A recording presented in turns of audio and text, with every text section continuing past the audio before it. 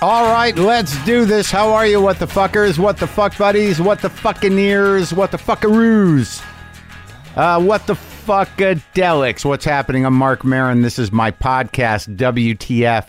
Thank you for tuning in, for making the choice, for hanging out with me and my mind and my guests and my mouth and my weird lisp and the moving lozenge in my mouth on occasion. I gotta get off them again.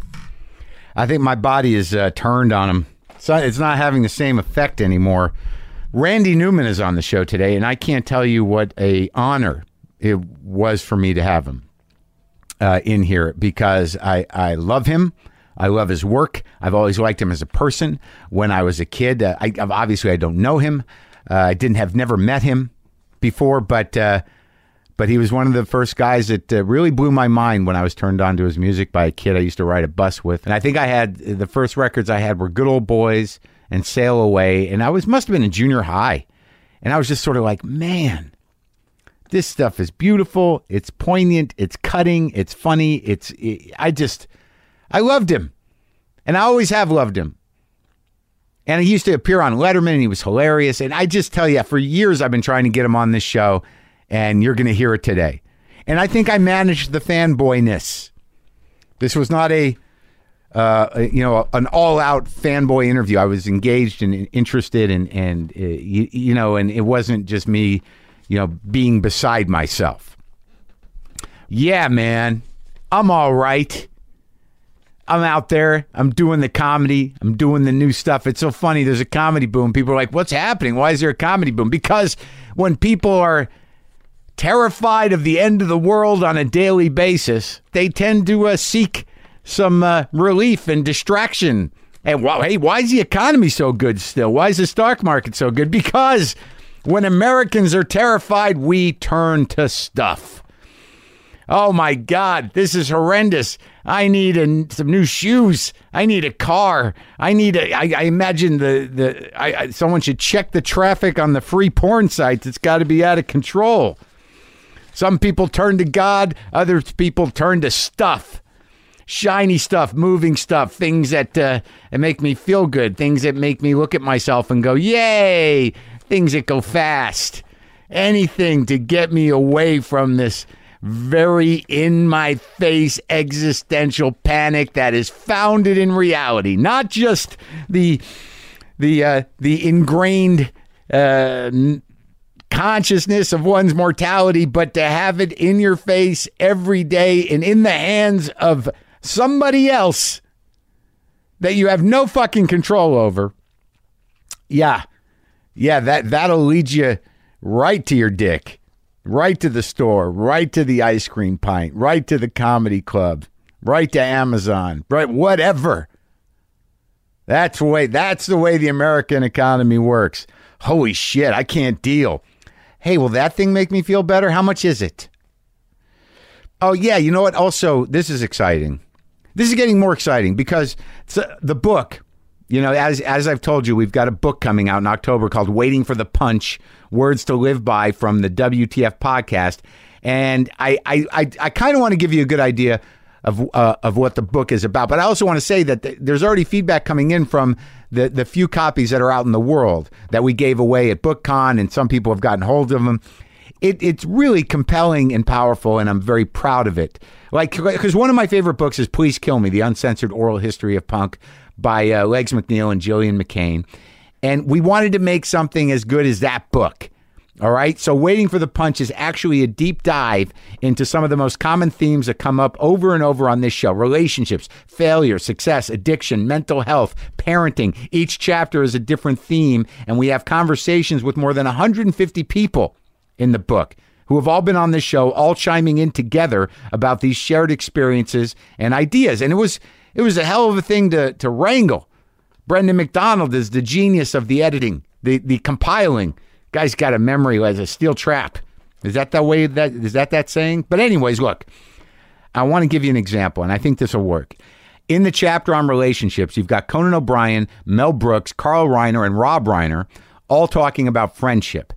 These were 4 separate interviews done over several years, but the way it's arranged in the book, it's all part of one big conversation. All right, so take a listen to this. When I came out to Los Angeles, I met all these people. 85? In 85, I came out here. And over time, I met all these people, and it's the same cast of characters. Yeah. I mean, everyone just keeps popping up. And it is funny that you're assigned a set of characters when you're born, and they keep showing up in your life. And that's just how it works. Surprise! Yeah. Oh, it's you again. I really believe that there is a force in the universe that has a sense of humor. These things are just too it's beyond weird. coincidence. Yeah. And sometimes Carl Reiner. Yeah. I get Carl to come up. You Rudy- spend a lot of time with him still, right? Oh yeah, almost every other night. Yeah. 3 nights a week I'll Yeah. be at Carl's house. Yeah. Carl loves more than anything what he calls reelies that we do, and Carl is so proud that we do them only for ourselves. We don't do them for an audience. We don't do them for another You person. just try to one-up each other? Yeah, we try to really amaze each other with where we're going with our minds. You know? Yeah. And we're still pretty good at it. So you guys just sit and hang out for an hour or two? Well, about 3-4 hours. Yeah. And sometimes while we're watching something that's not terribly, he'll fall asleep, and I won't wake him because he drives home, and I'm saying he probably better he sleeps here than falls asleep behind the wheel. What was that thing he told me about movies, that you like watching movies with certain phrases in them? Yeah, that's true. What? And it started with the Bourne, series. Yeah. And the phrases are, secure the perimeter, lock all doors. and if one character in the movie says, get some rest. If those words are in the movie, that movie's a good movie. And as you get older, you don't see people as much anymore. No, that's true. And why do you think that is? Time and... I think it has to do, I really believe, Yeah. that whole thing they say where you're born alone, you die alone, Yeah. that bit. Yeah. Well, I think what happens as you get older, you start thinking about, that. Yeah. And also that you don't want to spend any time with anybody that's going to annoy you or make it uncomfortable. And as you get older, you realize that there are more and more people that annoy you. So you limit, your world keeps narrowing and getting narrower. And this happens on a subconscious level or a conscious level? I think it's unconscious. I don't think you're consciously saying, I think I'm going to narrow my world now. No, you think, I don't really like that person that much. So why should I stay? It's like when you're young, you'd never leave a movie theater until the movie's over. Right. Now you go, I don't really like, why do I have to watch the last hour of this piece of crap? Because I have such a limited time on the planet. And now with phones and computers, it's like all the time is eaten up, unnecessarily eaten up. Yes, and you trick yourself into believing You're working. that you're actually either working or communicating with Right, people. right. I'm texting, I'm emailing, you're not talking to anybody. Exactly. You're And that- talking to a computer. Right, and actually talking to people Yes. is like it's Like we're doing now. It becomes exhausting. It is exhausting. If you could text somebody, it's like, Yeah. Christ, Oh boy. I don't What gotta a talk to thrill. that guy. I'm so happy to I have to not talk have to to him. talk to him. Yeah. So here's the thing. Yeah. You look at this show like Friends, right? Friends, the show Friends. It's so funny. And you've got all these people. Yeah. They're in their, I guess, their 20s Yeah. or something. Right. And they're hanging out with Right. each other. And I guess that's what you do. You go in packs. But when you get into your 30s, your 40s, your 50s, Right. you don't do that anymore. You got don't- kids. You got kids, you hang out with them, and then when you get older, you don't have that, hey, let's go and hang out at the coffee shop. You don't do it. Maybe you get one guy. Yeah, one guy. I mean, I talked to your father. I was at the house you grew up in, I think. Yeah. And he says he hangs out with Mel every night. Mel and my dad every single night. Really? Every night? Yeah, virtually every night. That's really something. Listen, it's wonderful that they have each other. They met each other when they were in their 20s Yeah. doing the Yeah. shows. And to have that kind of bond and that bond to stick, and they make each other laugh, they Yeah. enjoy each other's company. They both lost their spouses Yeah. recently, so they have that. And they say that they watch any movie that has Secure the Perimeter in it. They watch it. That was Conan O'Brien, Mel Brooks, Carl Reiner, and Rob Reiner, as you'll read in Chapter 4 of Waiting for the Punch. You can pre-order your copy now, and starting today, we've got a little bonus for anyone who pre-orders the book. When you send in your proof of purchase, we'll send you a special Waiting for the Punch book plate signed by me that you can stick right on the inside cover. Just go to WTFpod.com and click on book at the top of the page, or click on the cover of the book anywhere on the site. Then pre-order the book to get your signed book plate. Dig it. You good? All right. So, also, I forgot to mention that, as many of you know, the great Martin Landau died last week. And I had one of the most amazing conversations with him about a lot of things, but about acting a lot. And it was very helpful to me. And I'm planning on re-listening to it myself if we get picked up for another season of Glow. We haven't heard yet, but I just want to make sure that I'm engaging as well as I could be. But we can all listen to that episode, because we'll keep that episode in the free feed. It's episode 779, and it's a great conversation about acting, about film, about life, and it was he's going to be missed. He lived a good, long life. So, speaking about good, long lives, what I've been doing, as opposed to going to Vancouver, as I've been locking into my life, doing work around the house. I cleaned the garage. It's clean.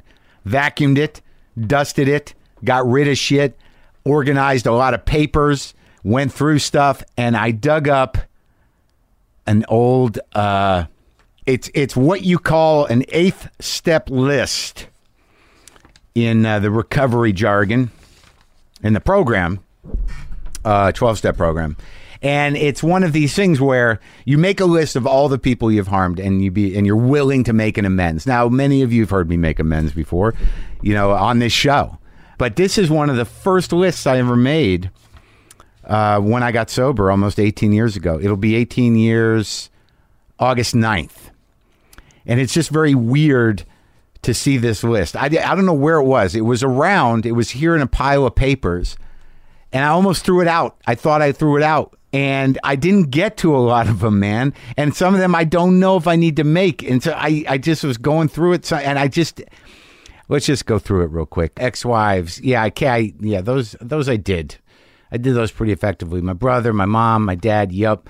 My ex-in-laws. Yeah, that's outstanding. I should do that one. Amy, yeah, we're good. Devin, good. Sarah, we're good. Gail, good. Alan, I'm not clear what I have to do there.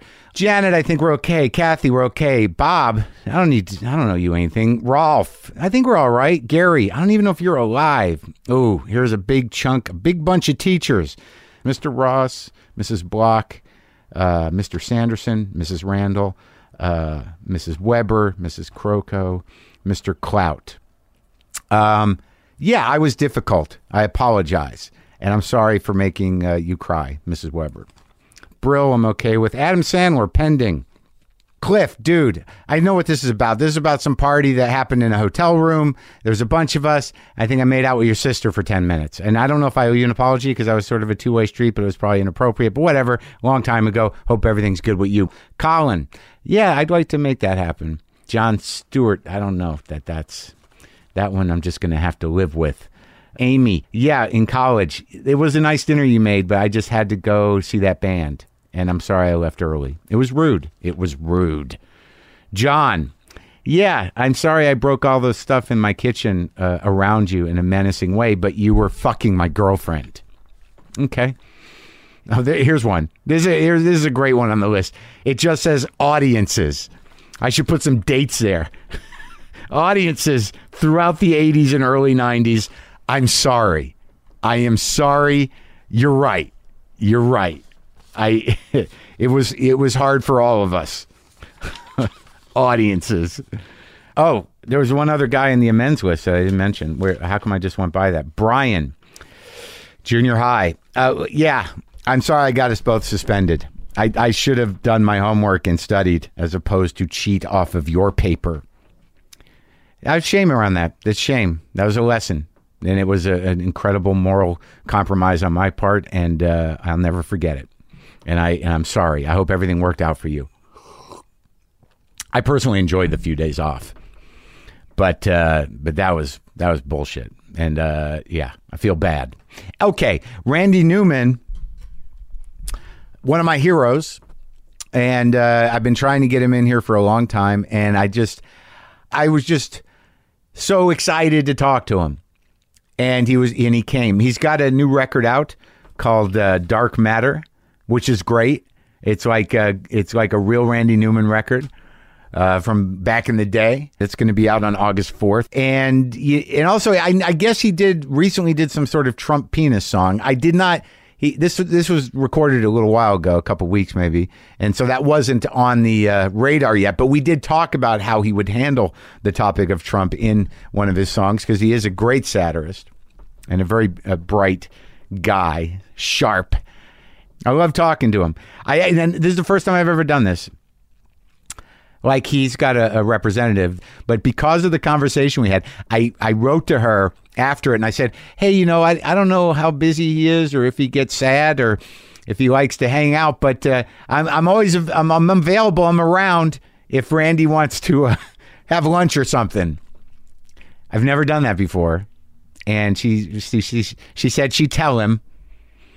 But I mean, what does that mean? I felt kind of stupid for doing it. I just like talking to him so much. I was like, I'd like to make this a regular thing. Maybe monthly, bi-weekly, something. Just sit down with Randy over some food and just talk for an hour. Maybe that dream will come true. I don't know. But I do know that we did sit here and talk in the garage a while back, and I was thrilled. So this is me and the brilliant Randy Newman.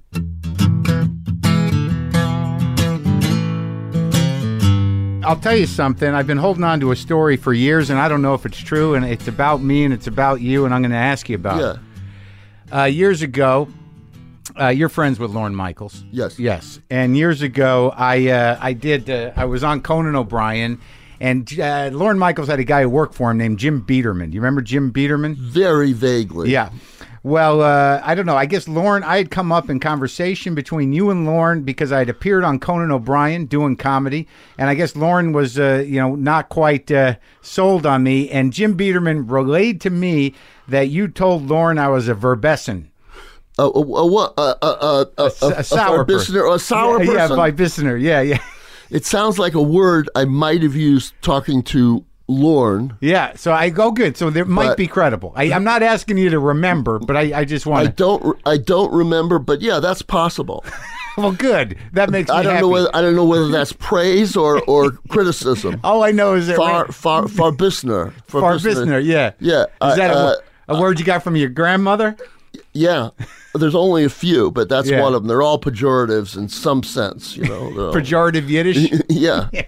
Well, that's the language is pejorative in a way. Yeah. My father used to call me things, and only we got that Leo Roston book, Joys of Yiddish. You look him up, and he was calling me a little shithead, and because they were trying to fool you at first. Yeah. It was their way of communicating. No, it was a way of affection, possibly. Yeah. But you didn't grow up that Jewish, right? Not at all. No? But they were there. It was there. The Jews were there. Not a great, not like a great amount. Yeah. I listened to the new record, the whole new record, and I enjoyed it very much. Thank you. And I'd like to think that because I've been listening to a lot of your records recently, because I knew I was going to talk to you, I had to refresh a lot of them. Well. And it seems to me that a couple of the ones on here are very reminiscent to a style that you've kind of carried through from the 70s. Yeah. Like I guess one question I wanted to ask: do you prefer the past or the present? Present. Okay. I never believe that things were better.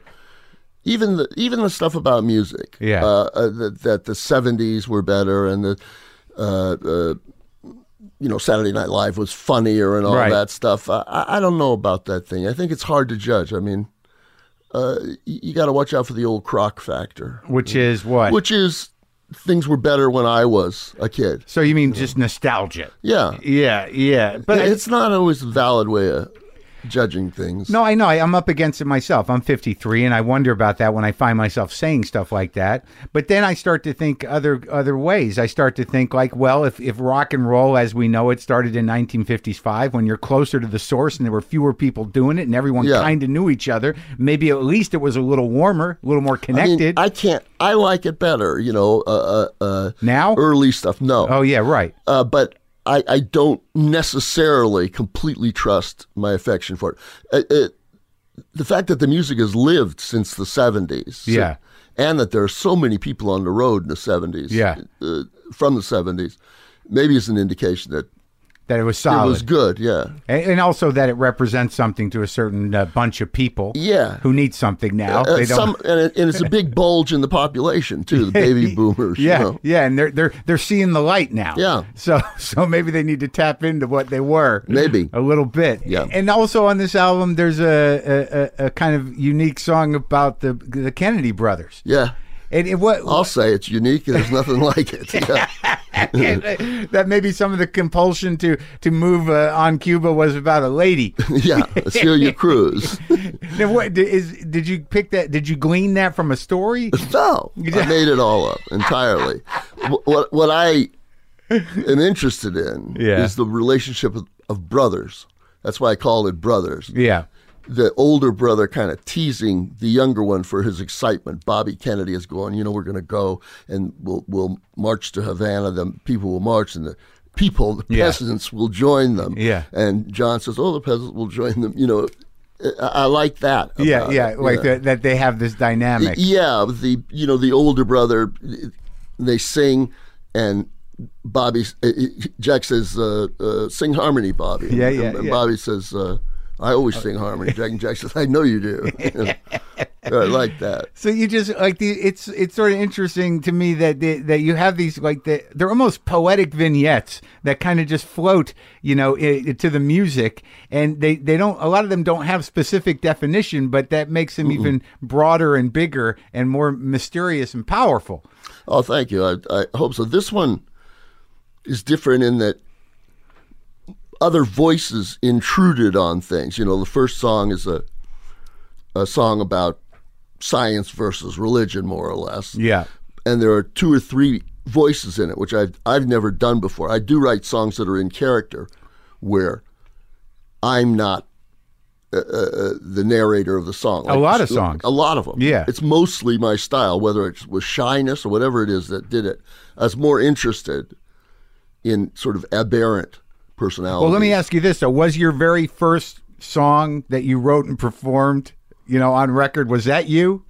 That Gridiron. That Gridiron Golden Boy? No. It was one of those things. The bitter guy who's like, the jock gets the chick. I wrote songs like summer songs. Yeah. It would be 16, 17. I don't know whether I got the idea. My father wrote. So he was a doctor, but he wrote song lyrics. Yeah. And so he'd write a Christmas song when it was Christmas time. Yeah. It was like Holiday Inn, the Bing Crosby movie. Yeah. And so I wrote a summer song, was like the first one I wrote. They tell me it's summer. Fleetwoods did it. Yeah. But so that would just give me an idea. So I wrote why I wrote a football song, I don't know. Yeah. Well, to me, it was more of a kind of an embarrassment. Yeah. The plight of the sort of the nerdy, sensitive guy. Yeah. I don't know whether I was rooting for him or against him, though. I think that that comes through too. That you ride this weird balance between sympathetic and critical. Yeah. That is offers a little bit of gray area. It does. So what were you saying about the first song on this album? Oh, the multi-voices. You had like a creationist, a scientist, and then... A scientist and a narrator. And at the end, there's someone who sort of intrudes on the thing and says talks about about me a little bit. Yeah. Oh, yeah. So... but that's something that's fascinated you for a long time, hypocrisy. And, power, stupidity. Both ends. Yes, it has. And insensitivity in general. People who don't know themselves very well and people who are insensitive to the effect their words or actions may have on others. Yeah, we're all living in that. We are, yeah. Yeah, I mean, because I listened to A Few Words in Defense of Our Country. That was, 2008? And I'm wondering if you're shifting in your point of view. It's much more appropriate today. Now, and who would have ever believed there'd be a worse administration than the Bush administration? Oh, yeah. Because it didn't seem competent to me. But this one is baffling. Dwarfs it. Yeah. And never a dull moment in the wrong way. Well, there's that famous saying, it's a curse to live in interesting times. Yeah. And it is. It's words, he'll listen to what the mayor says and just not understand that the mayor was saying, be calm, right. Everything's under control. Right. He says, telling the people to be calm. Don't be alarmed. He said we should be alarmed. Yeah. Yeah, what are you going to do? Well, you've lived through some, many interesting times, right? Not like this one. No, of course. I don't think any of us have. No. But there's certainly, like, if you don't mind going back through it, but even on Good Old Boys, which I think was the first album I had of yours, that there was still this tension in the country. There was racism. There was misguided people. There was all this stuff was still there and still kind of hot then in the 70s, and you were able to address that with some empathy. Yeah. Yeah. I mean, could you address this with empathy? Yeah. Yeah. Yes, I could. I mean, you did. I had an idea. Yeah. That you could write a song coming for a woman, for Ivanka Trump. Yeah. Saying, "Dear Daddy, I'm writing you this letter because there's things I could never say to you." And then doing all the requisite Oriental almost praising of him that you have to do. Right. I know how wonderful and brilliant and blum, blum, blum you are. And how everyone loves you, all the people that I just was wondering. And she'll say it, she could say it in some kind of way where, do you know what real is? Do you really know what's going on here? Right. Yeah. You could do it like that, like someone like Lord, or it could do a song, very effective one like that, I think. Are you going to write it for Lord? I don't know. Well, now anyone can write, but I didn't. I restrained myself. I didn't want to have an idea. I like her. I'm sort of fascinated with her. To have written that song about social, about class, shocking. It's great, and no one did it. It's like there's subjects that people just have, giant ones that they haven't covered. I don't think, like Janice Ian wrote that song 17 about not being worried about how you look, right? Which is endemic, when you're a teenager. Yeah. But I can't think of any songs about it but that one. I mean, no, there's more, but not much. The medium is mostly love songs. It has been always. And there's a good reason for it. That's what people like. You mean pop songs? Yeah. Yeah. Well, any kind, yeah. Well, I mean, folk classical songs too. Folk songs slightly different. Right, because they have the populist drive. Yeah. Back in the day anyways, right? They did. Yeah, the fight. The Wobblies. Yeah.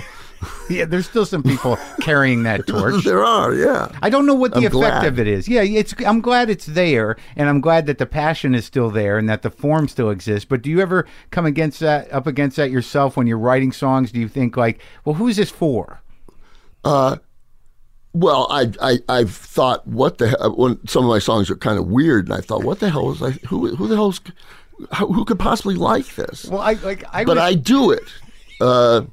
But your weirdest songs are like "Let's Burn Down the Cornfield." I listened to that 3 times. It's a little weird, but that's sort of about sex, though, a little bit, Oh, is it? Okay. Well, but yeah, it's weird. I thought it was more of an existentially terrifying thing, like the guy. It's about boredom. Yeah, boredom. Yeah, exactly. That's what it's about. Yeah. Really. And I think that those shorter. It's a good subject, that one. Yeah, it is, because that's where it all happens.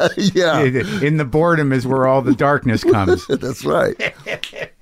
But like "Guilty" is like that song, the 4 stanzas of that, like they make me cry every time I listen to it, because I personally can relate to it, which I don't know. Me too. You can. Oh, well, yeah. The being in the wrong place, we know. Hi. But that line, it's like, it's going to take it takes a whole lot of medicine for me to believe that I'm somebody else. Absolutely. Oh my God. Did you clap when you came up with that? No, but I did because it was exactly right. You know, about taking drugs. About you know, it's you can look at the bottle and you don't know what's going to be ahead of you. But if you look at the bottle in 45 minutes, you say, well, I know how I'm going to feel. Yeah. You think. It doesn't work out. Right. It's bad. Yeah, it's always bad, but you think it's going to be better. That's right. There's that moment where this will fix it. Yeah. And I don't know why I think was that broken, but yeah, when I wrote it, I thought, well, that's right. Were you going through it? Well, that's various times. Yeah. You know. But I do know it. Yeah. Well, you certainly. That's one thing the '70s provided everybody, was to be surrounded by that. It did in individuals, like, you know, just people dropping from dope or booze or whatever the hell it was, falling out. Yeah. And you'd run into people that really were sort of crazy. Sure. Much more frequently, and sometimes you didn't know they were crazy till 2 hours. You know, you talked to them after they laid down some pretty good tracks. Yeah. You're like, man, that sounded great. Yeah. Who are you talking to? That's right. You know, and you weren't worrying. Meanwhile, all the time you're worried about yourself. You right. know? Well, I think this most guy people are. Nuts, you know. The whole world is a drum. Is it? You know. Let me ask you this, because, like, you know, in listening to stuff, you know, all the way through, you know, again, where does, because I'll tell you, and I'm embarrassed to say it, that you know, and I was poking around just listening to music, which is what I do when I talk to musicians. You know, I don't think I ever listened to Van Dyke Parks' song cycle. Yeah.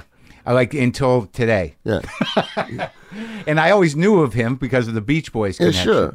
But then, like, listening to that, you know, I was able to sort of identify, because I listened to Joanna Newsom, you know, recently. I had her on the show. It's very good. Yeah, but the orchestration that seemed to be the area you guys were working in, where the hell does that come from? I mean, it's like a branch of Homo sapien that didn't become Homo sapien. Homo robust.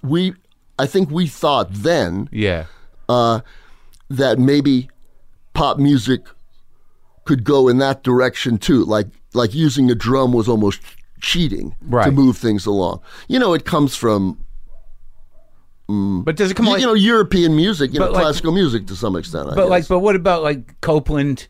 Like, sure. The various composers, Gershwin. Right, because it's an American that's where sound. I come from. Yeah, right. Gershwin, Copeland, and Joanna Newsom comes from too. Right. But it's rare to hear. Like, it's still rare to hear it, and when you hear it, it's uniquely yours. It is in that kind of context. Yes, it is. In pop music. Yeah. Part of it might have come, from listening to Copeland or Gershwin, but not consciously. Yeah. But movies too. You know, three of my uncles were motion picture composers, and I thought, well, that's what I do with music when I grew up. I mean, it didn't look easy, but Did it you looked go to like You went to the studio with them? I went sometimes, yeah. When they had orchestras sitting in there, and they were conducting things? And that's a big. I have in my ear the sound of a really great orchestra, the Fox Studio Orchestra. Fortunately for me, I've got it. Yeah, and it made an impression on me. I love the sound of an orchestra. I like it almost too well for pop music. You know, I mean, I think I've torn songs up a bit just to be able to arrange it the way I thought was right, so I could put it in a place. Particularly on the first record I made.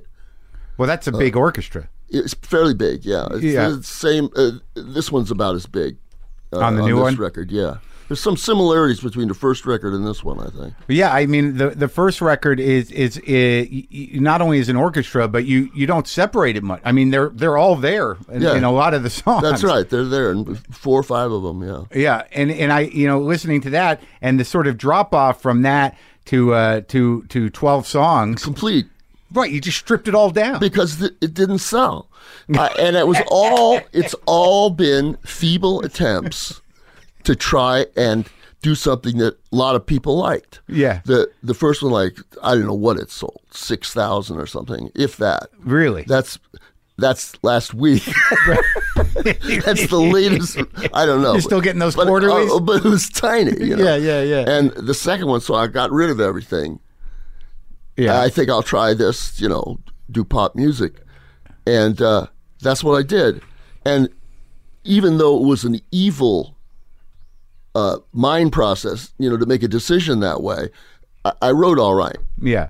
I never let that be affected. Yeah. By any kind of considerations, but whether I liked it. But the thing is that even venturing into pop music, like in the past, before it seems like you made the first album, you'd had plenty of experience with arranging. You had written songs, yeah. That were used. Not much with arranging. I mean, that was really something the first time I was in there with the orchestra. Yeah, and an orchestra's got some weight to it. Yeah. You go like this, bum, and you're trying to go this fast, and they'll slow it down a little. And you feel it, and you don't know. Oh, come on. And what you do is eventually, I found out, you shorten up a little, but you can feel that whomp whomp. And it was so I ended up doing a song, Davy the Fat Boy, that goes, I've been his friend, and they were slowing up, so it was like I couldn't. Yeah. It was like I built a mountain I couldn't climb. I did the track and then I had to sing and I couldn't really. But also, it seems that throughout the the non-orchestral stuff in those few albums and all the way through, you have a propensity to swing a bit. Yeah, that, like, I would imagine. I sure do. Yeah, and there's a trick to get an orchestra to swing. It seems like that's what you're saying is like, how do you get that? They can do it. Yeah. Now, particularly in this town. Sure. It was hard getting strings to shuffle. Right. But you can do it now. They do it, yeah. Some places, they've adapted. Some places, it's it's tough in Linz, Austria, but they can do it here. Yeah. And I really do. Another thing that I love too much is shuffles. Yeah. Drummers hate them. Really? Yeah. Well, from what I understand, it makes it complicated. Right, because they can't all do it. Did you see that? It was absolutely shitty. Excuse me. It's all right, you can say shitty. But in the movie about the drummers, what was the name of that thing? Whiplash? Whiplash. Yeah. They had a scene where they had a guy who was supposed to be bad drummer. Yeah. And he was doing, do a fast shuffle. Yeah. So it was, it was very lame attempt at being bad. I mean, nobody, a 4-year-old wouldn't have been that bad. Right. But they are a drag. And a fast shuffle, I mean, yeah. I don't even like to think about it. Right. But the slow one, that moves you. It really does. Yeah. Yeah. Well, I mean, I love it. I don't know why. I spent can't a few track years it? in New Orleans when When? I was like a baby, and then I go back in the summers till I was 9. What got you there from here? My mother. She was from there? Yeah. So that must have been something. I guess it was. I mean, I remember it. It was hot, and the river always meant a lot to me. But you don't remember music. Well, it's everywhere there. I don't specifically remember walking around in the quarter and saying, "Whoa, listen to that." At 4 or 5? No. Yeah. I mean, a lot of musicians I've talked to have like a better relationship with music than I have. Yeah, I mean, it's not something that I ever loved exactly. But really, though, I mean, I don't know. I mean, really, that's really a good question because compared to them, no. But I mean, it was always work to me. I felt, because of my family, I felt kind of weight on it. And just in the sense that you had working musicians in your family, and you decided that was your profession. And they were pretty grim about it. I mean, even my Uncle Alfred, who was as good as any film composer has ever been, I think. Even I'd go in and see him. I was like 10. Yeah. What would he have been doing? I can't remember, The Robe or something. Yeah. And he'd say, "Hey, what do you think of this?" He'd play me something, and that's good. And he said things like, he was like talking himself into it. He'd say, he said, if things sound good on the piano, if they play on the piano, they'll sound good in the orchestra. Right. And I said, yeah. Well, what am I going to say? I'm 10. Yeah. But you took it to heart. He said, I took it to heart and I remembered it. Mm-hmm. Yeah. Well, I think that the difference is like whether you think you like music as much as other musicians or know about it as much as other musicians. It seems to me that, you know, your musical style and more importantly, your vocal and poetic phrasing is unique to you, and as both of them are. But you like to write songs. I'm yelling at you, hoping that you'll agree with me.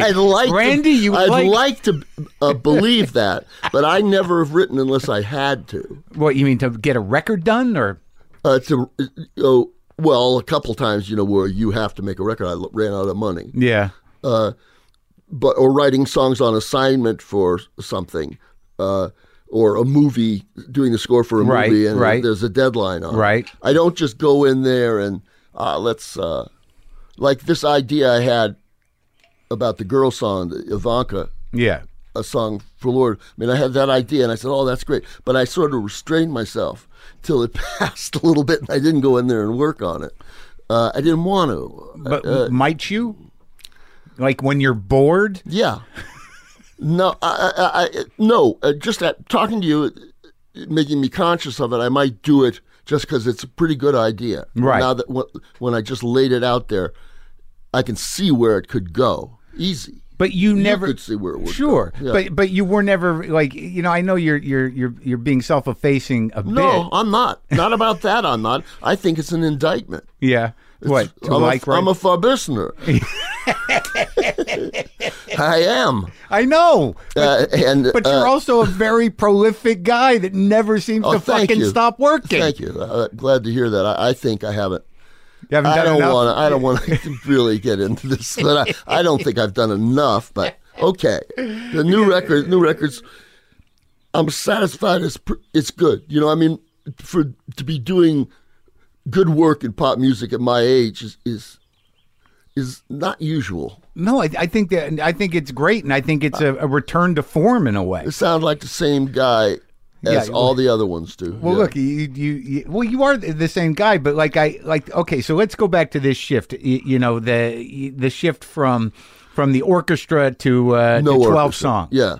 Now, this was you saying, like, I'm going to make pop music, and then you pull in Ry Cooder, and you pull in those dudes from the Byrds, and you kind of doing a thing where, like, there was, you seem to be part of the movement of creating a new American music, you know, along with the band and, you know, whoever else was doing it at that time. Well, thank you. Grateful Dead, maybe. I don't know who was around. They didn't get to it till a little later. But, you know, working with Ry, and, you know, no matter how much you think you don't know or like music, I mean, you were bringing together something that was unique. Yeah, to do that stuff. They're certainly part of American music, and I am too as a writer. Yeah. That's a nice thing to say. To say, I've never thought about it, but that's true. I'm part of it in some kind of way. You know, I've influenced a lot of songwriters, I think, in some way, but not to be so foolish as to write songs in character the way I do. Right. It's not like, come on, boys, and everybody followed me out of the trench. Right. Know? Yeah. Yeah. People don't do it. What, write in character? Neil Young does it occasionally. Right. But nobody does it much. And well, I was sort of blown away because I had Nick Lowe in here. Yeah. And Peace, Love, and Understanding. Right, there good song, go. right? But he wrote that the Beast in Me too, for Johnny Cash. Yeah, you know, and when it was the first lesson I learned about songwriters, where like I had really gotten in my head that Nick Lowe was the guy in the Beast in Me. No. We're not. No, I know. Right. So I guess my point is, I think a lot of you guys write in character. It's just a step away. Oh, it's different than they are, but it's not. It's usually well, not necessarily with Nick Lowe, but it's usually a romantic hero. Now, Petty may not be a romantic hero. He may not think of himself as a romantic hero. Yeah. But he does when he writes songs. I mean, that's what he's writing. Right. All from that angle, though. You're saying he, as a songwriter, is writing from a point of view. Let me think. Not all, no. But a lot of it. It's also in a very American sense of longing. He came and did when I got in the Rock and Roll Hall of Fame. He came in. He and Jackson Browne and Jeff Lynne came down and we did "I Love L.A." for everybody. And when he first started singing it, he didn't sound solid or good. But then he figured out how Tom Petty would sound singing "I Love L.A." and he did it great. Yeah, it's it's sometimes it's conscious. You know? Yeah. Oh, say can you got to find where Tom Petty is in the national anthem. You know? And the only way you can know that is by knowing who that guy is and from by trying years. It. Yeah, he's got to do it. Yeah. But you know, those guys who have that they know he knows sure. who he is. Yeah, sure, right. Yeah. But like also that shift from orchestra to that first album, that freed up your voice too. It seemed like on the first record. Yeah, that's very wise of you to say that. I mean, I kept wondering about that. I mean, it does sound stiffer. And then I thought, after that, I said, do I have to always do this? Yeah, well, do I have to always beat? Right. Along. Yeah. And then the next one was Sail Away, which is half and half. Like, oh man, that record. Yeah. You must. You're not one of these guys that's sort of like, it's behind me. No, that's pretty good. That's a fucking great record. It had that record and Bad Love, I think, have the best songs I wrote. Well, Bad Love, man. Like I listened to that stuff was that stuff seemed really close to the bone, man. It's good. Let me think. Like, well, there's Great Nations of Europe on it. Yeah. The thing about Karl Marx, when Karl Marx was a boy. And I Miss You. That's a good. I Miss You. Yeah, that's. I wrote a love song for my first wife while married to my second. Right. That always goes over well. As a comic, I know that once you start talking about the ladies, it doesn't go well. It doesn't go well. There's towns you can't play it. Where you have to say, like, look, let's just keep this between us. No one record this. No one tweet that I did this song here. It's like at a certain point in your life, you think that somehow telling a girl about other women the experience you've had will matter. They'll think you're a better fuck or something. Yeah. It doesn't work. No, it's always like, idea. Do you want her more than me? There's no way. There's something that they're just too smart for it all. Well, it's good that you learned that lesson again in 2000 and fucking or 1999. Oh no, I didn't learn it. Really, that song for me was about writing. Right. It was about sort of. Oh, so this is so what complicated. This is what you told her. That's what I told them both. It scared the first one as bad as it did the second one. Yeah. Worse. But no, what I told them, it's about. Oh, so weird. Pretending to be sort of, or being ruthless about writing. I'll take a song anywhere I can get it. And I do think that. Well, no, at some point you got to defend it. Like, I actually had to tell, the only way I learned not to do jokes about, specifically the relationship I'm in was by going publicly through a divorce on stage, working the whole thing out on stage. And Yeah. I saw you doing that. You did? Yeah. On TV? Yeah. No, at a comedy club too, and on TV. And it was not comfortable material. I wondered. It was funny. Right. It was funny because it was so fucking painful. But to the women, it just gets. I've actually said to women, I said, look, if it's going to come down to you or the joke, it might be the joke. The joke might win. Feels good to say that kind of a romantic, bold, writerly thing. That's what I did with this song. It's about faking to do that. Yeah, trying to get away with it. You wouldn't write a song. Well, I have written about my kids. You have, right? I have, and sometimes not. Not directly. Right. But yes, I have. But you've written about the father and son relationship for a long time. I have. Yeah. It's amazing. Even on the new album. To me, it's sort of amazing that other writers don't branch out some, because there's so many subjects, Well, I think it is about emotional risk on some level and being misunderstood or being understood. Both of those things could go wrong. But the way you feel about a joke, that it's worth almost anything, relationships and stuff, is the way I feel about a song. I mean, it's always how I have judged myself, more or less. Yeah, that you have the emotional integrity to do it. Yeah, but you don't want to wear that like a badge. No, look, you want to get away with it. I'll do anything. Yeah. You want to get away with it, I just want to do it. Yeah, and then I don't care so much Yeah. What happened? Well, here's the concession I made was like, with this a recent joke that was about the relationship I'm in now, hurt her feelings. And I said, well, I'll just move it back a relationship. So, this girl I used to go out with, not the thing I'm in now. It's just a change of tense. It's you right. don't have to change the thing. Yeah, it's still the same thing. Yeah. And then you wonder, is it as funny? Right, of course.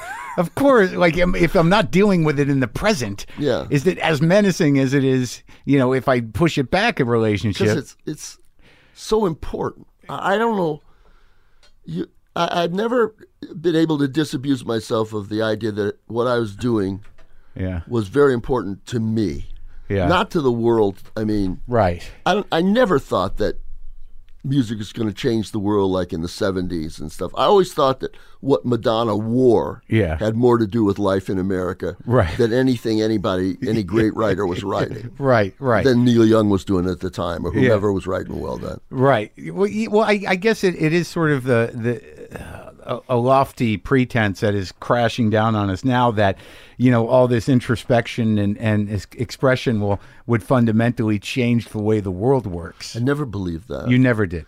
No, never. Maybe too much so. I mean, I would have liked to, you were cynical. To believe. Yeah, I was. I mean, the hippies and all that is so benign and such a good idea. Peace, love, and understanding. That's a great, nasty song, but a great one. Yeah. Not but a great one, and a great one. Yeah. No, I never believed that it was working, that things would get better and that music would transform anything. But you just believe that, well, clearly it was bringing people together and, everybody, seemed to have their heart in the right place, but it didn't facilitate action necessarily. No, I don't think so.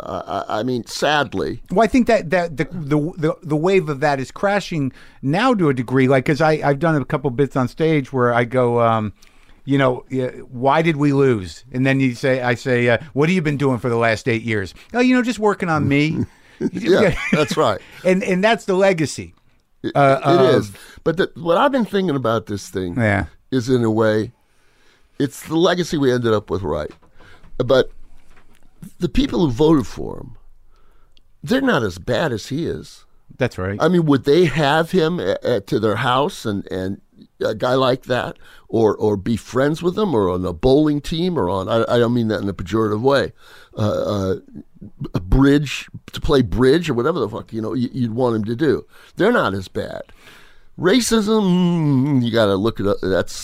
That's bad. Well, I think the narrator of racism. Newman says racism is bad. Yeah, but the narrative, the narrator of your song "Rednecks," that is not changed.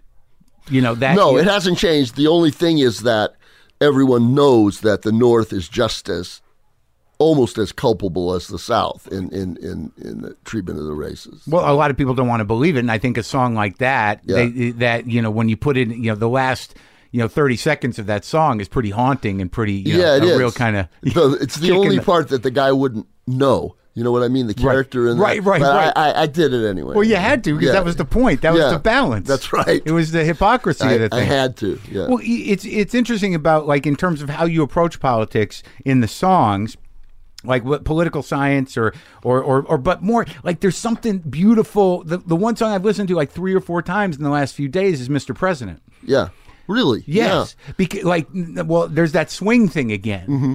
But it's just we get it. Like the narrator's like, we understand who you are, but can't you just throw us a bone? Yeah. Yeah. Can't you just see us? And this monster that's there now. Exactly. It's deeper than my song, but that's right. Yeah. But this monster saw that and now is using it, to a bad end. But the sort of vulnerable plea of the working man, have pity on the working man. Yeah. You can have your place, but we're out here, we're dying out here. Absolutely. And he says, "I love steelworkers." And you know what that means? It's just like he saw Clark Gable in Pittsburgh, that movie. I love Steel. And they applauded him and they were happy to see him. Oh. I think he sort of knows he's not good at anything. Oh, remember Nixon? Yeah. Yes, but he's great at foreign affairs. Sure. Horse shit. Yeah, right. And this guy, he's a great negotiator, great businessman. I don't know. I doubt it. No, and the narcissism will never enable him to see.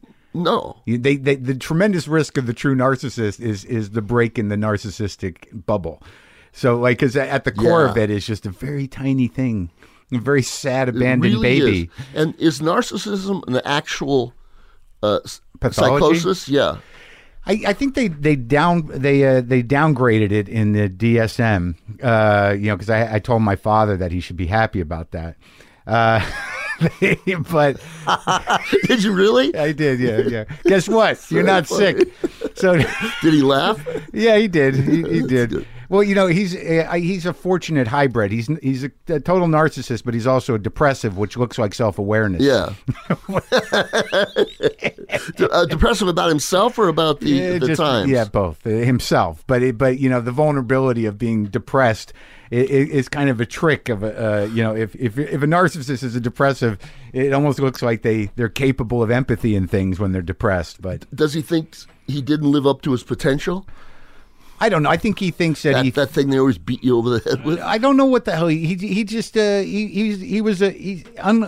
unlike our president. He was a bit of a sucker, and he was a bit he liked hanging around tough guys, and he was a doctor, my father, yeah, and and he got my father too. He liked it, and that's what happens. Was he a tough guy, your dad? No, my dad got in fights. Oh, he did? Yeah. No, my dad was not a tough guy. He thought he was, but he was a lot of wind. You know what I mean? Yeah. But your dad was a scrapper. Yeah, I mean, there was a lot of, I said to smack, I was going to smack this guy. There was a lot of that, but there was a lot of times when he did. Oh, yeah? Yeah, he had a terrible temper. One time, my brother and I, remember, we were in a parking lot at a restaurant. We were kids. And kid gives him a key and he says, "Thanks, Sonny." And the kid says, "I'm not your son," and whammo. Like that. The kid didn't say it that rough. Yeah. But my father took it badly. Yeah. That was it? Nuts. He opened up on him? It. He clocked him? And was that the first time? I just, was just rattling around, and then he fought like Bob Steele.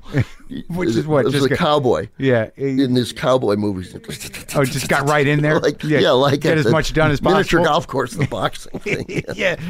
Get as much done before you go down as you can. Yeah. That's what I remember. How many you just got one brother? One brother, yeah. Yeah, me too. He's a doctor. Younger or older? Younger. Oh, yeah? Yours? Mine's younger. Were you nice to him? I don't know. We're painfully similar. I mean, as time goes on, no matter what we go through, we come back to the. You notice. What I've noticed about friends too in general is that there are guys that you see after not seeing them for 20 years, and that guy. Yeah. And then there are guys you see after you haven't seen them in 20 years, and you're like, who the fuck are you? Yeah. Brothers, hopefully you always know them. Because, and mannerisms and everything. He's a lot like me. The look of their back, something I haven't seen my back in 40 years. Right. But I mean, his back looks like mine. Sure, and the way they move, it's very familiar. Very familiar, and there's no one else. Yeah, it's in your genetics. We're tight like that. But, I think there's the tension of, success, failure, whatever. The things happen. And, shame, all of that plays into the dynamics. But, he's blood. Can happen, yeah. But like this, like you were talking about your kids, like, I feel like I remember very specifically enjoying you on the original David Letterman show. Because David, he would have you on a lot. Yeah. And there was God, I don't remember what year it was, but you always had you very great timing. And David asked about your son at that time. Must have been in the 80s. Oh, when he was in the punk. Well, you said, that one's doing fine, but the other one has sort of gone bad. Yeah, it never bad. I mean, they're all very good. How many you got? I got 5. 5 kids. 4 boys and then a girl. Which. A friend of mine had the same kind of thing happen, and he said, if the girl had been born first, would have thought the boys were retarded, because there's no doubt that they're superior. Do you have any kids? No, I avoided that somehow. Yeah, I think it was smart. I don't know. I think people find a lot of joy in it, but I think the fact that it was never at the front of my brain to do, and I've been married twice, must mean something. Yeah. That it was protecting me against. I'm a anxious, worrying, selfish person. It is that serious a choice. It should be to people. I mean, either if you do it, you should do it. Wanting to do it. Yeah. Did you make that decision in that way then, in the first one? I just didn't think it would be otherwise. I mean, everything I knew was family. Right. And so I always thought I'd be part of one and have my own. And both my wives were, I thought about what kind of mother they'd be, kind of. Oh, yeah? And they both were great. Really. Yeah. Yeah, I think that my relationship with family was more like, is there any reason to continue this? Yeah. But I never quite felt that way. It was always, I mean, I had problems with my father, my mother to some extent. But what'd your mother do? She was from Louisiana, and she was sort of a Southern belle, I guess. And my dad met her down there and married her. And she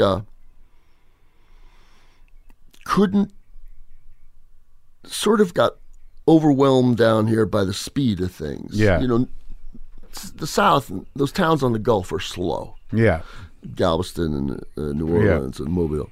And so she would be getting to the pronoun of a sentence. Yeah. And they were done, So there was some degree of, she never became a fully sort of expressed person that I knew. She was very proud of me.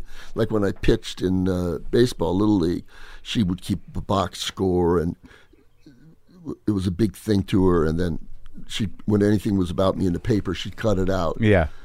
And I wasn't very gracious about any of that kind of stuff. I mean, I almost wished she weren't at the ball games, and I just wasn't as nice as I should have been. So they didn't stay together. They did. Oh, they did.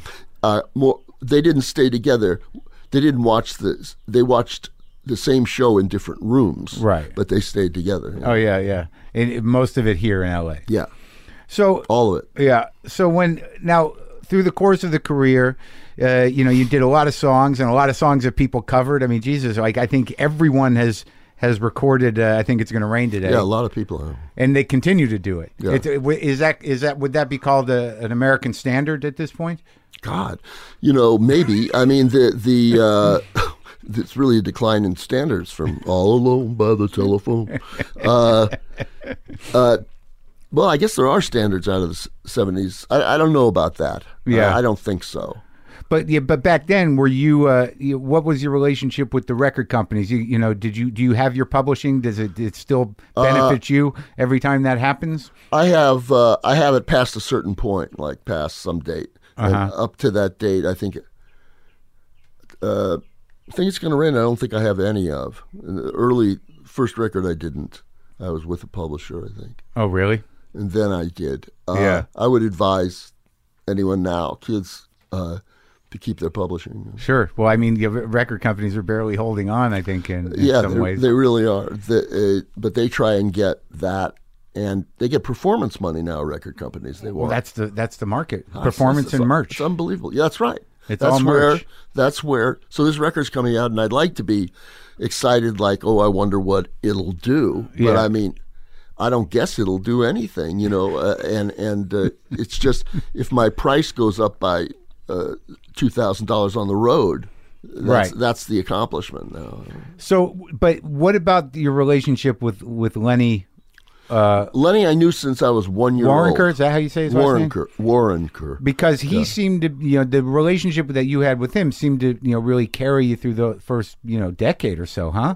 Whole time. Yeah. He was the first person I'd play things for since I was 15. And when he was with the record company, I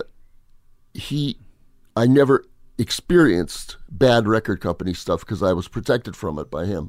And he in music as a kid, or how did he get into it? Because he's still at it, right? Yeah, he's still at Warner's in A&R. He got into it. His father was a violinist in the Fox Orchestra. Uh-huh. And then he started. So you met him through your uncle? I met, through. I was only one or two, but he was friends with my uncle. Friends with the family, and and he was interested in music as a kid, jazz and stuff. I remember Lenny Niehaus, and he had all that stuff. And his father started a record company, which became Liberty Records.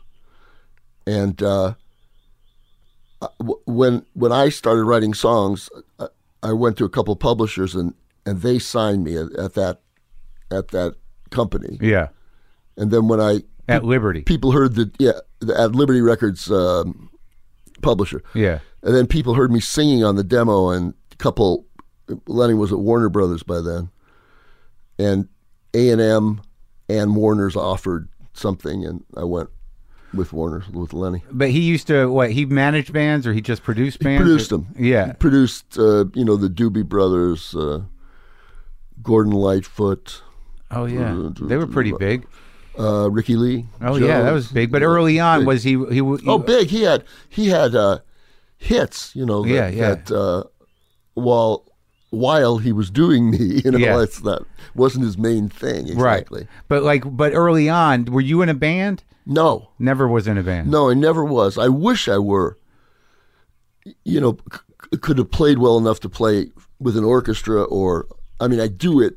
Yeah. Because I wrote it. Yeah. But I almost wish I were in a band, because I have trouble playing in time when I do have to play with even at that Rock and Roll Hall of Fame thing we're doing, I Love L.A. Yeah. I did it, and when I do it by myself, which is the way I perform usually, you drop an eighth note here and there. Yeah. You're in 7/8. Yeah. 4/4, 3/4. But with them, they were looking at me, come on. Yeah. And it was strange. I said, am I going to get thrown out of the Hall of Fame because I can't play with a goddamn band my own song? But they once asked Jimmy Keltner, the drummer. Yeah. He says, how do you follow Randy? What do you do? He says, I watch his hands.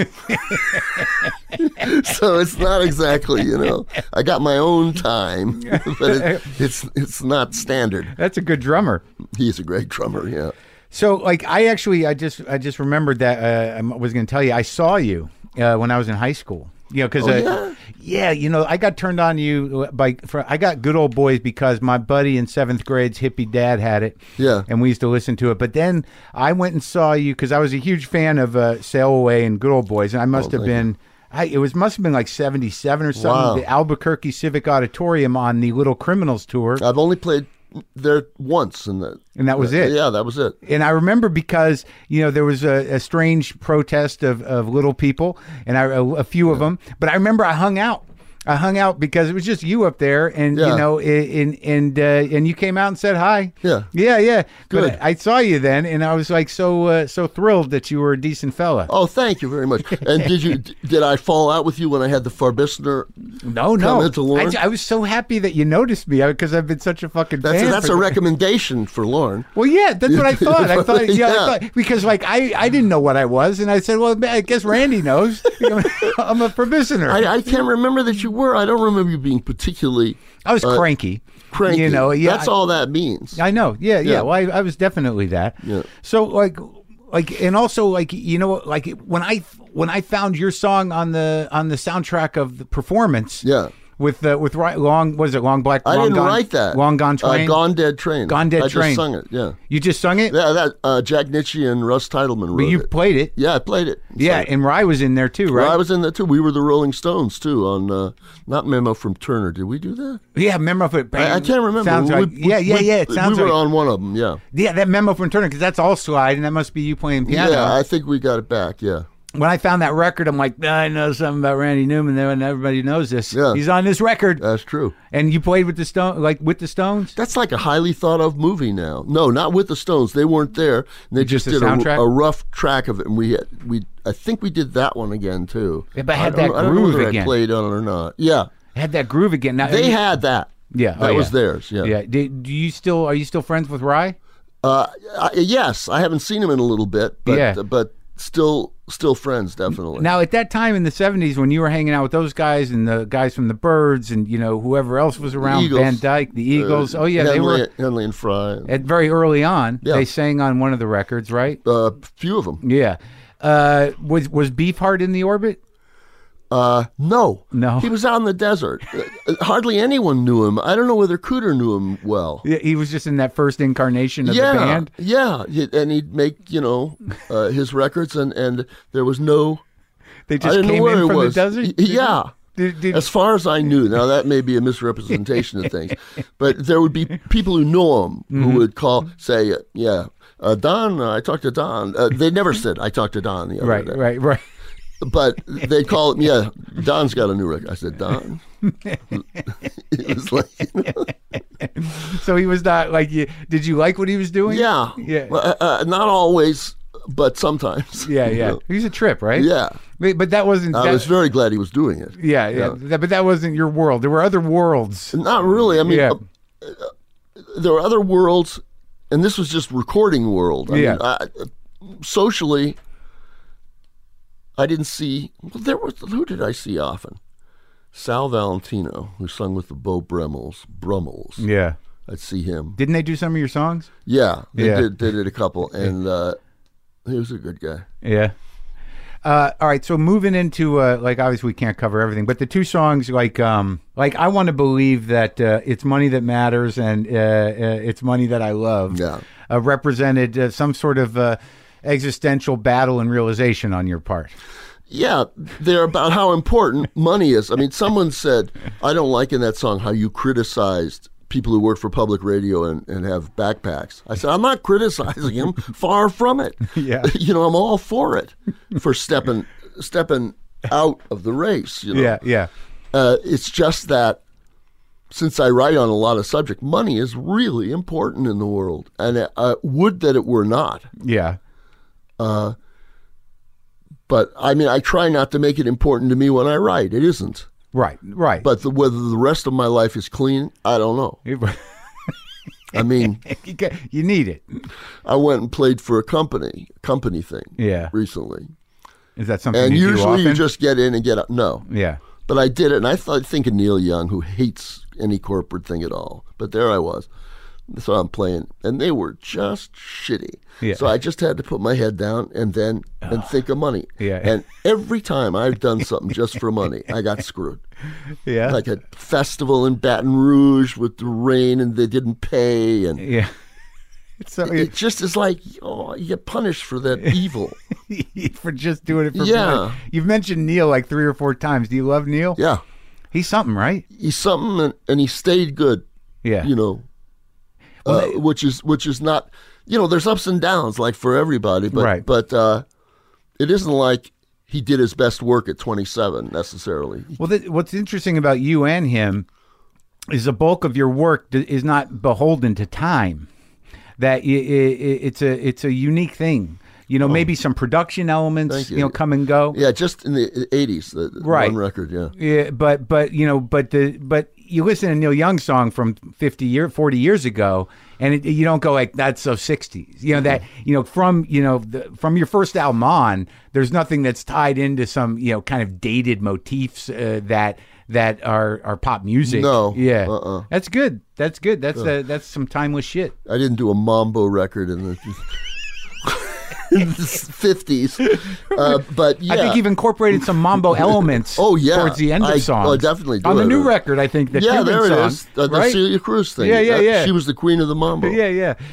So when did the soundtrack start? When did you realize that you were going to follow in the path of your family, to your uncles, to do soundtracks? In the early 70s, I did the first one, did a movie called, what the hell was the name of that thing? Hold it. Oh, my God. It's the one about the town quitting smoking. I can't believe the Dick Van Dyke movie? Yeah. Cold Turkey, yeah. Did that. That was Norman Lear? Yeah. Director. The challenge with Cold Turkey, it was songs. No, it was a score. And there was one song in it. The challenge was writing for orchestra. Right. Which really scared me. Yeah. I had an orchestrator who was great, famous orchestrator. He was Jerry Goldsmith's orchestrator too, Arthur Morton. And I was loath to suggest I'd write something and I'd sort of let him orchestrate it. And he said, well, give me some ideas, the orchestration later. And toward the end of the picture, I did some stuff And after it, I did it mostly. But I mean, because of my family or something, and writing for orchestra, it just scared the shit out of me. Well, it's a big job in a way, right? Yeah. There's a lot of people looking at you, waiting. It's a lot of people looking, and but like my uncle did, what he said was true, that if it sounds okay on the piano, it'll be okay in the band. But like, it seems to me that like the natural and ragtime played to your strengths. Yes, they did. I don't know why. Well, they don't make movies like that anymore. I've had about 8 animated ones in a row. Yeah. It got you a lot of recognition. Cars 3. It did it in places that I would never have had it. Right. You know, when I have assignments, where you can't say shit, piss, fart, fucking damn. Yeah. I'll write, you got a friend in me. I'd sound like a used car salesman and if I wrote that, right. As a me. But I'd like to bust myself out of that box I've got myself in and just write a straight "When Somebody Loved Me" from the second picture. Yeah. And from Cars, those are like the straightest things I write. Right. I'm getting further and further away from any mainstream in the stuff I'm doing right now. Yeah. Well, yeah, I mean, but that's it's sort of like, I wonder if that's bittersweet to you that all the Grammys and the Oscars come for the cartoons. Yeah. Is it?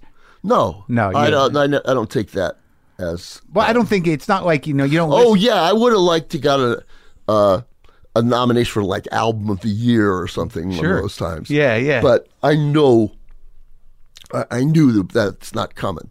that awards are not.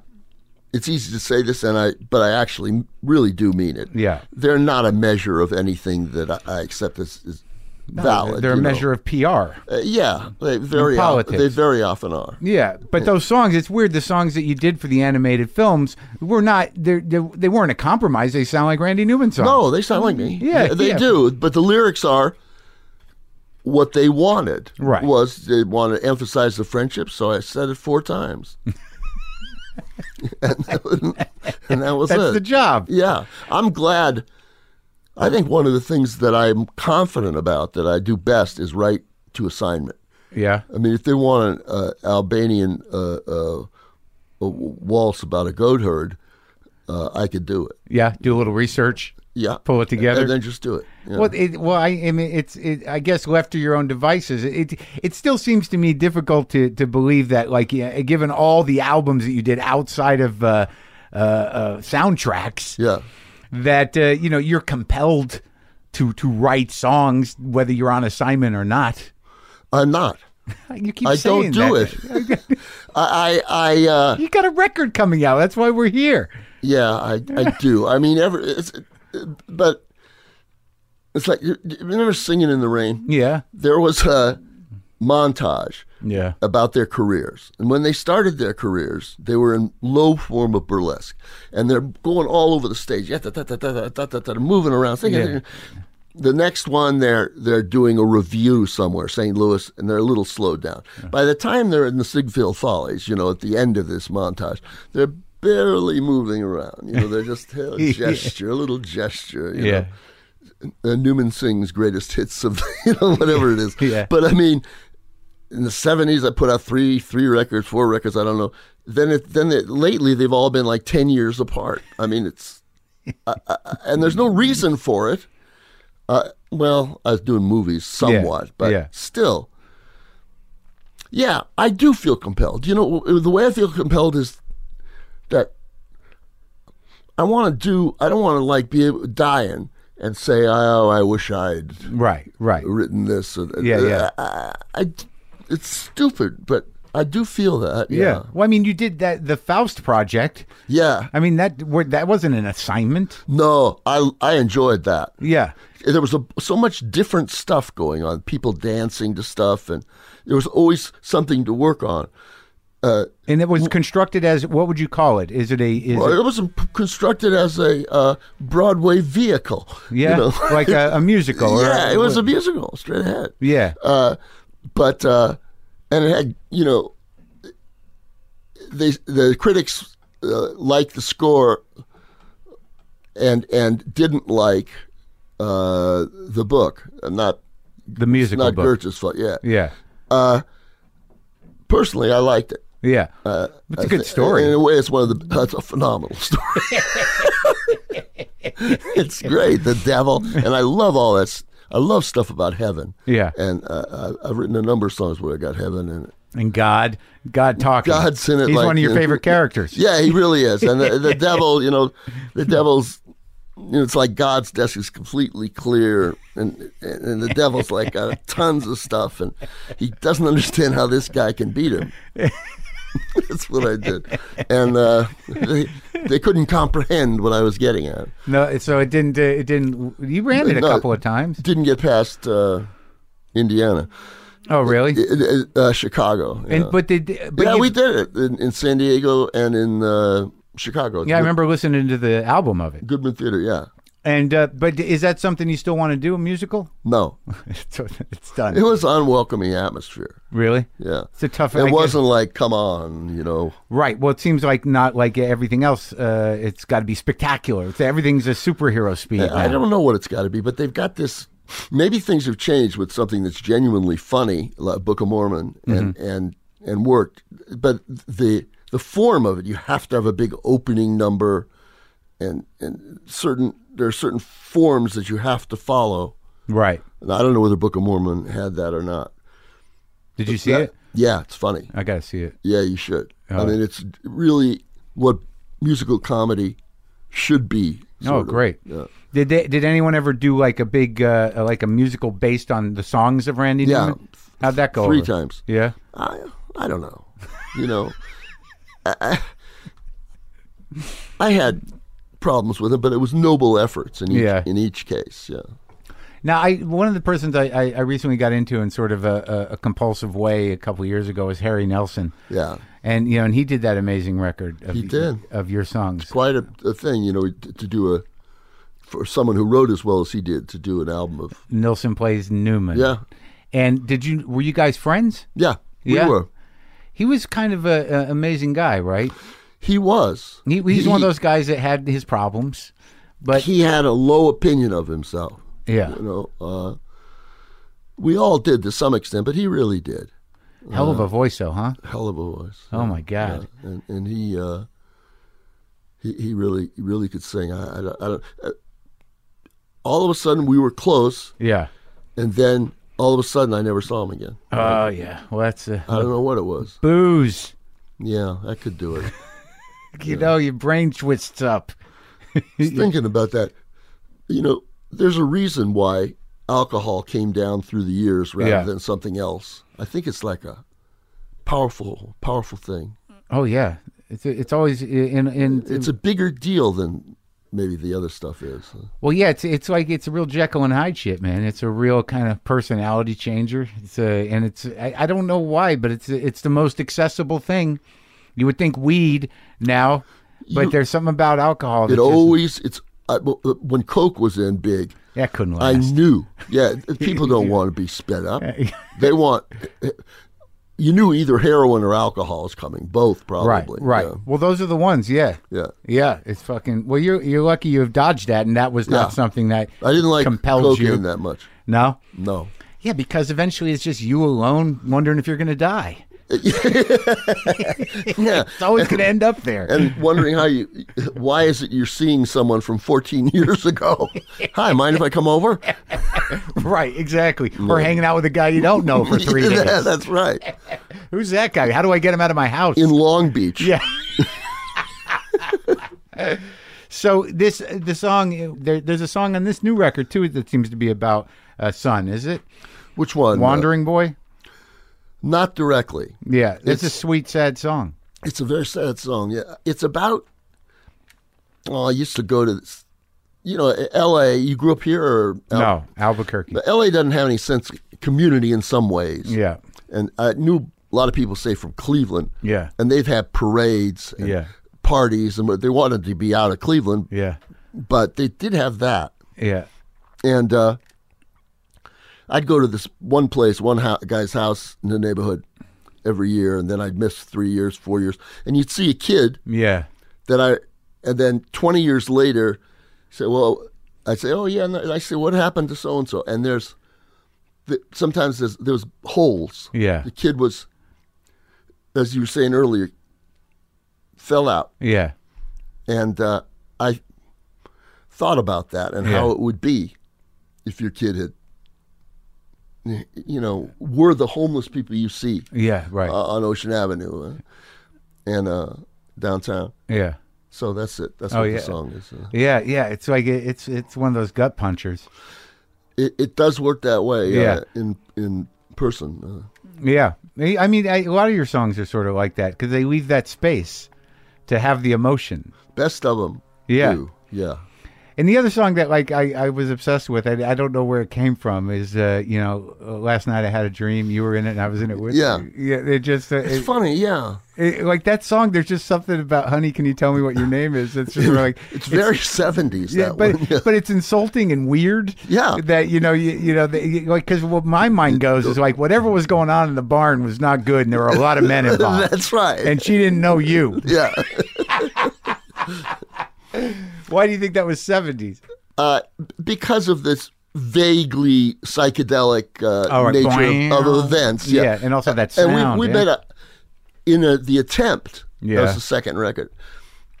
I made a single of that song with 4 electric guitars. Yeah. Thinking that'll do it. Yeah. And it's really one of the worst records ever made. Now, okay, I keep backtracking, but with Sail Away, do you see Good Old Boys and Sail Away as concept records in a way? Like, are they whole pieces? Good Old Boys was almost a whole piece and was a whole Southern piece. Yeah. Part of it was by Huey Long a bit. The Kingfish song? Yeah, and Louisiana. Oh, yeah. The Flood was in 27.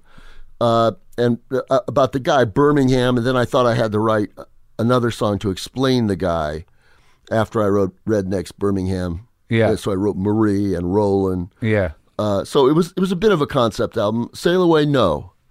I don't see it as such. I always felt like Sail Away was some sort of weird kind of This Is America record.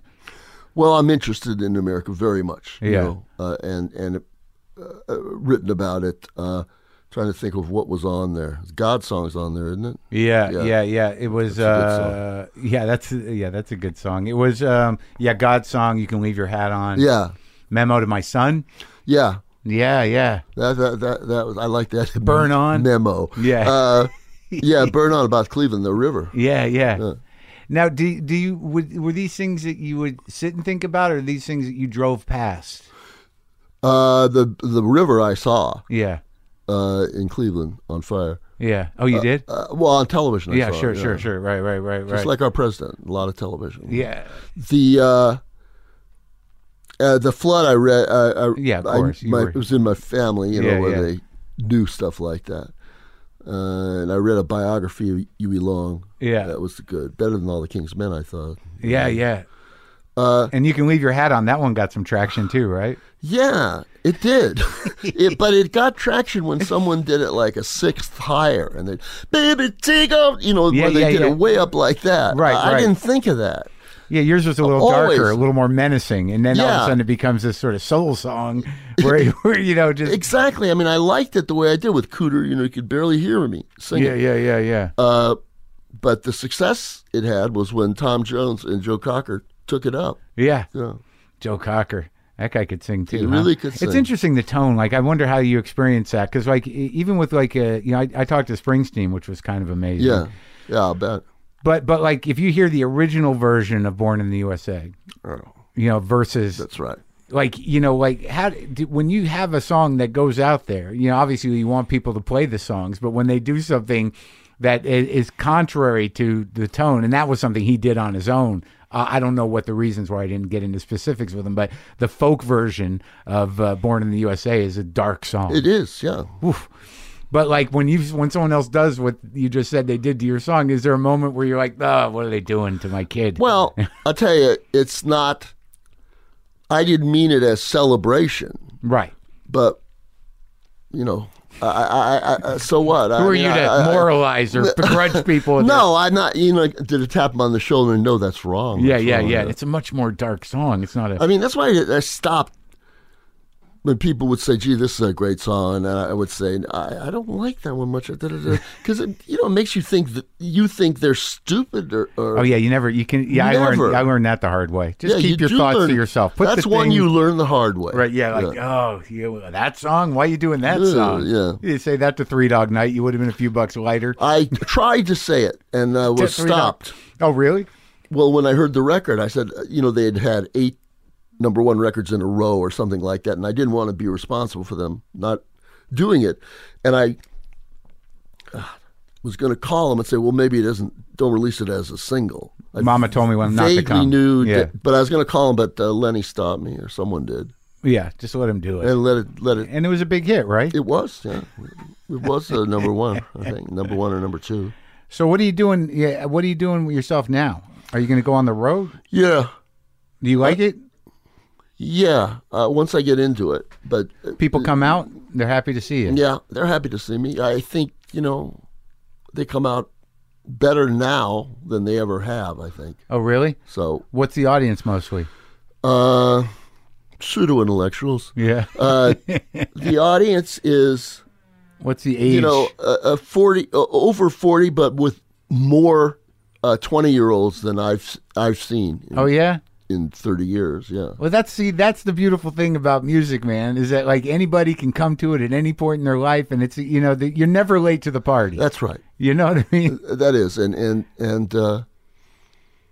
I'm always surprised when it's like a festival, and I've been the last act in some festivals. Yeah, and there are people packed out, and you drive by them, and they're just packing up to go. This was before I got on. Yeah. But I mean, it's just amazing that people hang out, endure that. Yeah. Sure, man. Because I don't think I'd do it. Oh, yeah, I don't. Like I say that when I perform comedy sometimes. It's like, I don't know how to have a good time. I'm not sure I would have come to this show. Yeah, I'm sure I wouldn't have. But thank God they do. Thank God they do. Yeah. And they're right. It's better than just, reading or sitting home watching television, maybe. Are you? Why don't you do another live record? I don't know. There's no point to it for me. Oh. I don't think it's not what I do. Where was that one in 1970 or whatever recorded? Bitter End. Yeah. So I did Lonely at the Top in front of about 4 people on the third show. Where they do, we're Friday and Saturday at 3 shows. Sure. Both nights? Yeah, both nights. Oh my God. So you're recording your live album and it's 4 people on the third show on Saturday? It was about that. It's Lonely at the Top. Yeah. But those are beautiful moments, aren't they? Yes. Those people. Those are the awful moments sometimes are the things that you remember most, and they're not so awful. Right. They are beautiful moments. Sure. Yeah. I wonder what the story the 4 people told. We saw him once. There's just me and 2 other guys. Yeah. It was the best show we ever saw. Yeah. And you can hear myself on Last Night I Had a Dream. I'm applauding. That's me. Yeah. All right, man. Well, I hope this was a good experience. Very. I really enjoyed it. Thanks, Randy.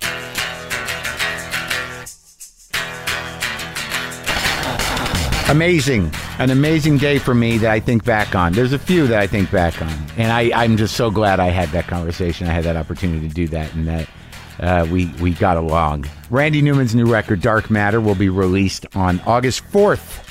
Soon. Coming up. So that's it. I don't know what do I do next? When do I get to talk to Albert Brooks? Hey, by the way, Vice President Al Gore is supposed to come by. And, on the show soon. So hopefully that'll be before the sky catches on fire.